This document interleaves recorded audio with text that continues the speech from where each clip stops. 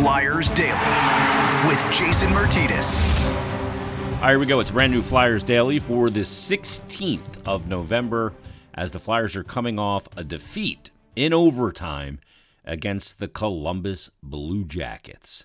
They battle back twice in the game, twice from 2-goal deficits to end up losing in overtime. And as I sit here, it is now after 11 p.m. Eastern. I took a little time after the postgame show just to kind of gather my thoughts and think about this game. And I'm still at a point right now where I'm trying to figure out how I feel about the Flyers losing that game in overtime. Now, I don't want to lose. Never want to see the team lose. I'm not good with that part of it. But should I be more impressed that they battled back twice from 2-goal deficits to get the game tied and eventually get it to overtime, or mad about how it ended in overtime and also mad about the 13 seconds in the third period where they gave up the 2 goals? Boom, boom. They battle back in the game, and then you get it tied at 2, and then you end up giving up those 2 goals where Columbus goes back up in the game 4-2. I mean, they scored 3:22 of the third period on Boone Jenner's goal. That's on the turnover giveaway from Travis Konecny as the high point middle guy when that shot gets blocked. And then, I mean, just 13 seconds later, Eric Robinson goes right down. Flyers fell asleep, and they go up 4-2. Now you got to battle back again down 2. It's just a hard way to do things. I mean, the first goal in the game, first period, Sean Kuraly scores, puts Columbus on the board. We go to the break. Second goal comes as Columbus is on the power play. That's Boone Jenner. He gets the goal. They go up 2-0. Then the Flyers cut the lead to 2-1 at 8:54 on Kevin Hayes' goal after a good forecheck by Scott Lawton. Goes in, takes the man, separates him from the puck. Konecny supports, comes in, gets the puck, kicks it out of his feet, makes a perfect pass, puts it on a tee for Hayes, who beats Elvis Merzlikins at that point. 2-1 game. Then just about 3.5 minutes later, at 12:16, great play by Zach McEwen, who just absolutely fools Elvis Merzlikins into thinking he's going to shoot the puck, and Noah Cates is on a beeline for the far post, and McEwen lays out a perfect pass to Cates, who puts it into the open net. Flyers get the game tied. You end the second period tied at 2. Then, like I said, you go to the third. You give up the 2 goals in 13 seconds pretty early in the period, but then you answer as Nick Seeler picks up his second goal of the season, makes it 4-3, and then at 9:14, Konecny on the power play picks up another multi-point game for Travis Konecny, and he gets it tied at 4. Go through the rest of regulation, and the Flyers go to overtime, eventually losing in overtime at 3:14 when Gavrikov is able to get the goal on the 3-on-1 after Hayes tried I think it was a slap pass that he was trying to get to Konecny, and ends up as a turnover, 3-on-1 the other way. The guy that's back is Hayes, and he's not a defenseman. He's not going to defend that well, and he didn't. And Columbus moves the puck and gets Hart strung out, and there's no chance he's going to make that save. And Columbus takes the 2 points. The Flyers get the 1 point, the all-important point. They outshoot the opposition. Who cares about I don't know. I'm going to say it again. I don't care about shots. Flyers ended up with some really good scoring chances. First period, they weren't ready to play in the game, and they're lucky they only came out of the period down 1. They got outshot significantly. Second period, they come out. I think they had 30 shot attempts and 16 shots, and they outshoot Columbus 16-8. Come out of that period tied. But again, they outshoot the opposition. And as I look through their game log, it's so bananas, this shots thing, because they've been outshooting opponents and not winning. Now, they have outshot opponents and won. Like, they outshot the St. Louis Blues 35-28, and they won the game 5-1. But since then, Columbus last week, they outshot Columbus 34-29. They lost the game 5-2. They outshot the Ottawa Senators 38-27. They lost the game 4-1. They outshot the Dallas Stars 38-31. They lost the game 5-1.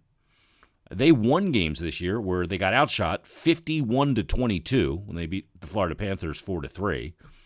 I mean, of their 7 wins, they've been outshot and outshot significantly in 5 of them.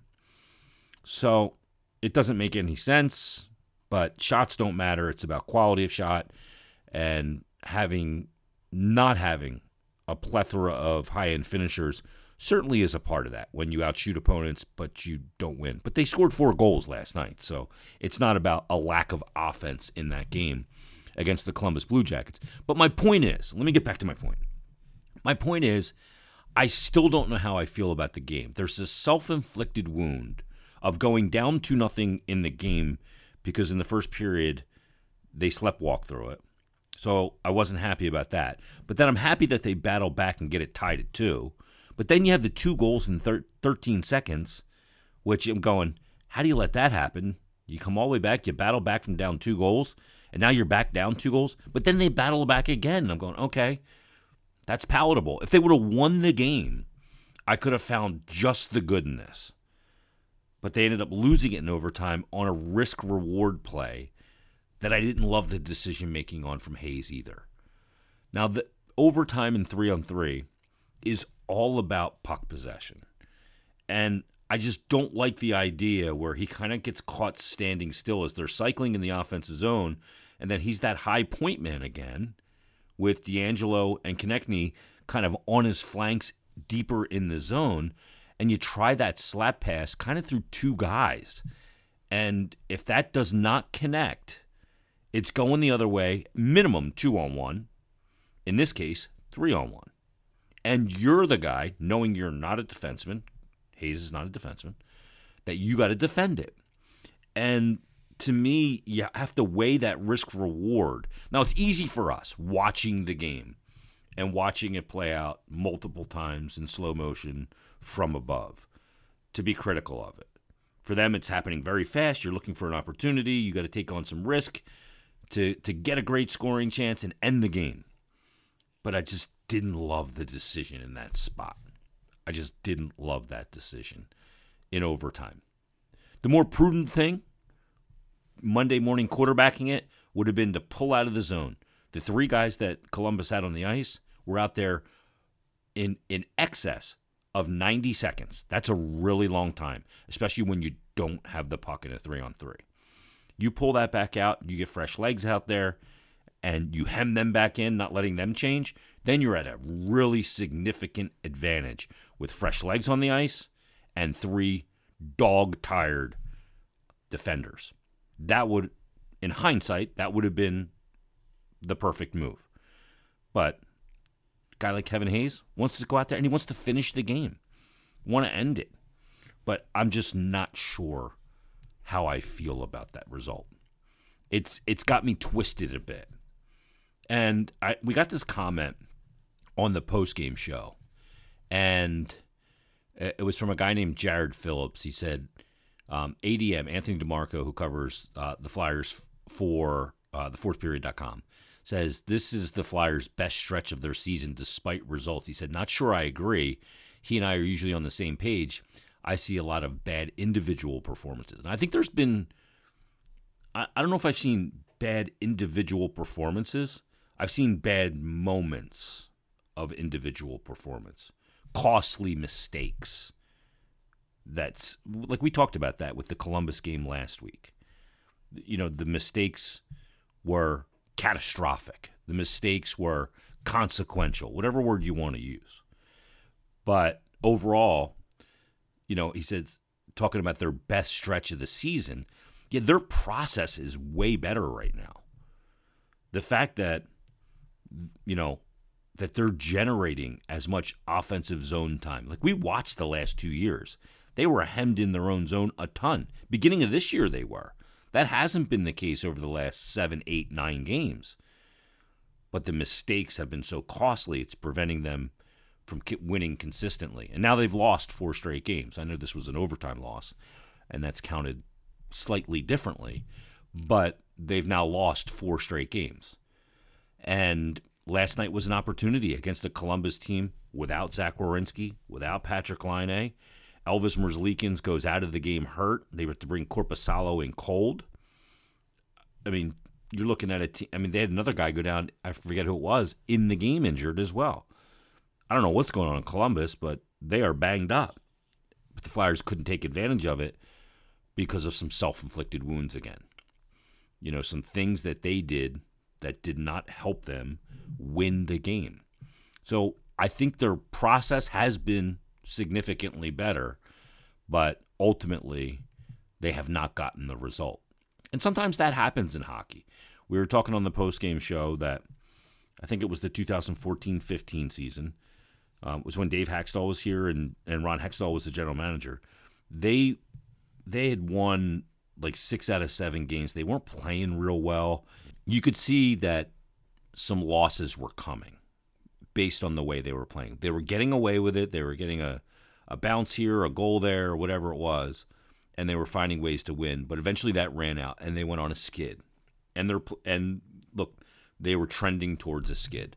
And I think they had lost their 9th game in a row. And Ron Hextall met with the media after that game because about the 5th, 6th, 7th, or about the 6th, 7th, 8th, and 9th game of that losing skid, they started playing really well again, but they were losing. And I remember he told the media, he said, I think we're playing really good hockey right now. And people freaked out. Because they're like, how can you say your team's playing well right now? You've lost 9 games in a row. We always tend to judge things on result, which is what as a fan, you're supposed to do. It's a results-oriented business. And eventually, I think in the next game, the team ended the losing streak and went on to win 7 straight games. So sometimes you can play good hockey but not have good results for a small period of time. But if you keep playing good hockey, eventually it will turn. And it goes the other way as well, where you can be playing winning games and getting good results, but you can see that there's some trouble lurking here, and eventually it's going to catch up to you. It's weird because the Flyers look like that team early in the season that was getting good results but not playing great hockey. Now the process and the play is better, the detail is better, but the results aren't. I guess the key is having those two things come together at the right time as a confluence. We haven't seen that yet this year. It's been one or the other. So we'll see where this goes. Look, Thursday is going to be no picnic. You're going into Boston. They're the best team in the NHL. They have a record through 16 games of 14-2. They have been unbelievable. They are 9-0 at home. That is going to be a very, very difficult game in Boston. They're a team right now that when you look at, they average basically 34 shots per game. Their power play is clicking. They're a team that only allows 2.19 goals per game. They don't give up much. They give up the least amount of goals per game. When it comes to goals for, they're number 1 in the league at 4 goals per game. Their power plays at 25.4%. Pretty darn good. PK is absurd. 91.7%. Best PK in the league. Their power play, like I said, 25.4. That's 7th. This is a team that is every bit legit 14-2. And it's going to be a tough game coming up on Thursday. You had an opportunity last night against a depleted, banged up, important player depleted Columbus Blue Jacket team. You battled back from two-goal deficits. You get a point out of it. You guys all know I'm not a big loser point guy. There's a scoreboard up there, and at the end of the night, one team has more goals than the other. One's a winner, one's a loser. That's the way I look at it. Flyers didn't win the game. Yeah, they got a point out of it. I'll take it. I'll take the point in the standings. But they didn't win the game. And to come back from those two-goal deficits, had they won it, I'd feel a lot better right now. So again, I talked about it in yesterday's episode. This podcast is a conversation. I'd love to get people's thoughts on how they feel about the game upon hearing this, or how they felt about it, how you felt about it last night. Because I still can't come to grips whether I'm going, wow, I feel good that they got a point and they battled back from two-goal deficits, Or am I still just angry that they built two-goal deficits in this game when I didn't think they needed to? That's just the way I look at it. And then the play in overtime as well. So I'd love to get your thoughts. I got a bunch of emails and DMs that we're going to get to in tomorrow's episode. Everybody's been sending me such great notes and very detailed thoughts on this team. Like bullet pointed, boom, really laid out beautifully. And we're going to go through a bunch of them in tomorrow's episode. So look forward to that. And we'll get ready coming up for Flyers Bruins on Thursday as well. But how do you feel about this Columbus game in particular? Yeah, it's admirable. You came back from two-goal deficits. I like that. I don't like that you put yourself in that position that you had to do that. What say you? All right, everybody, thanks for listening. Enjoy your Wednesday, and we shall talk to you tomorrow on a brand new Flyers Daily. Someone learn, many do, cover up or spread it out, turn around, had enough, pick and choose or pass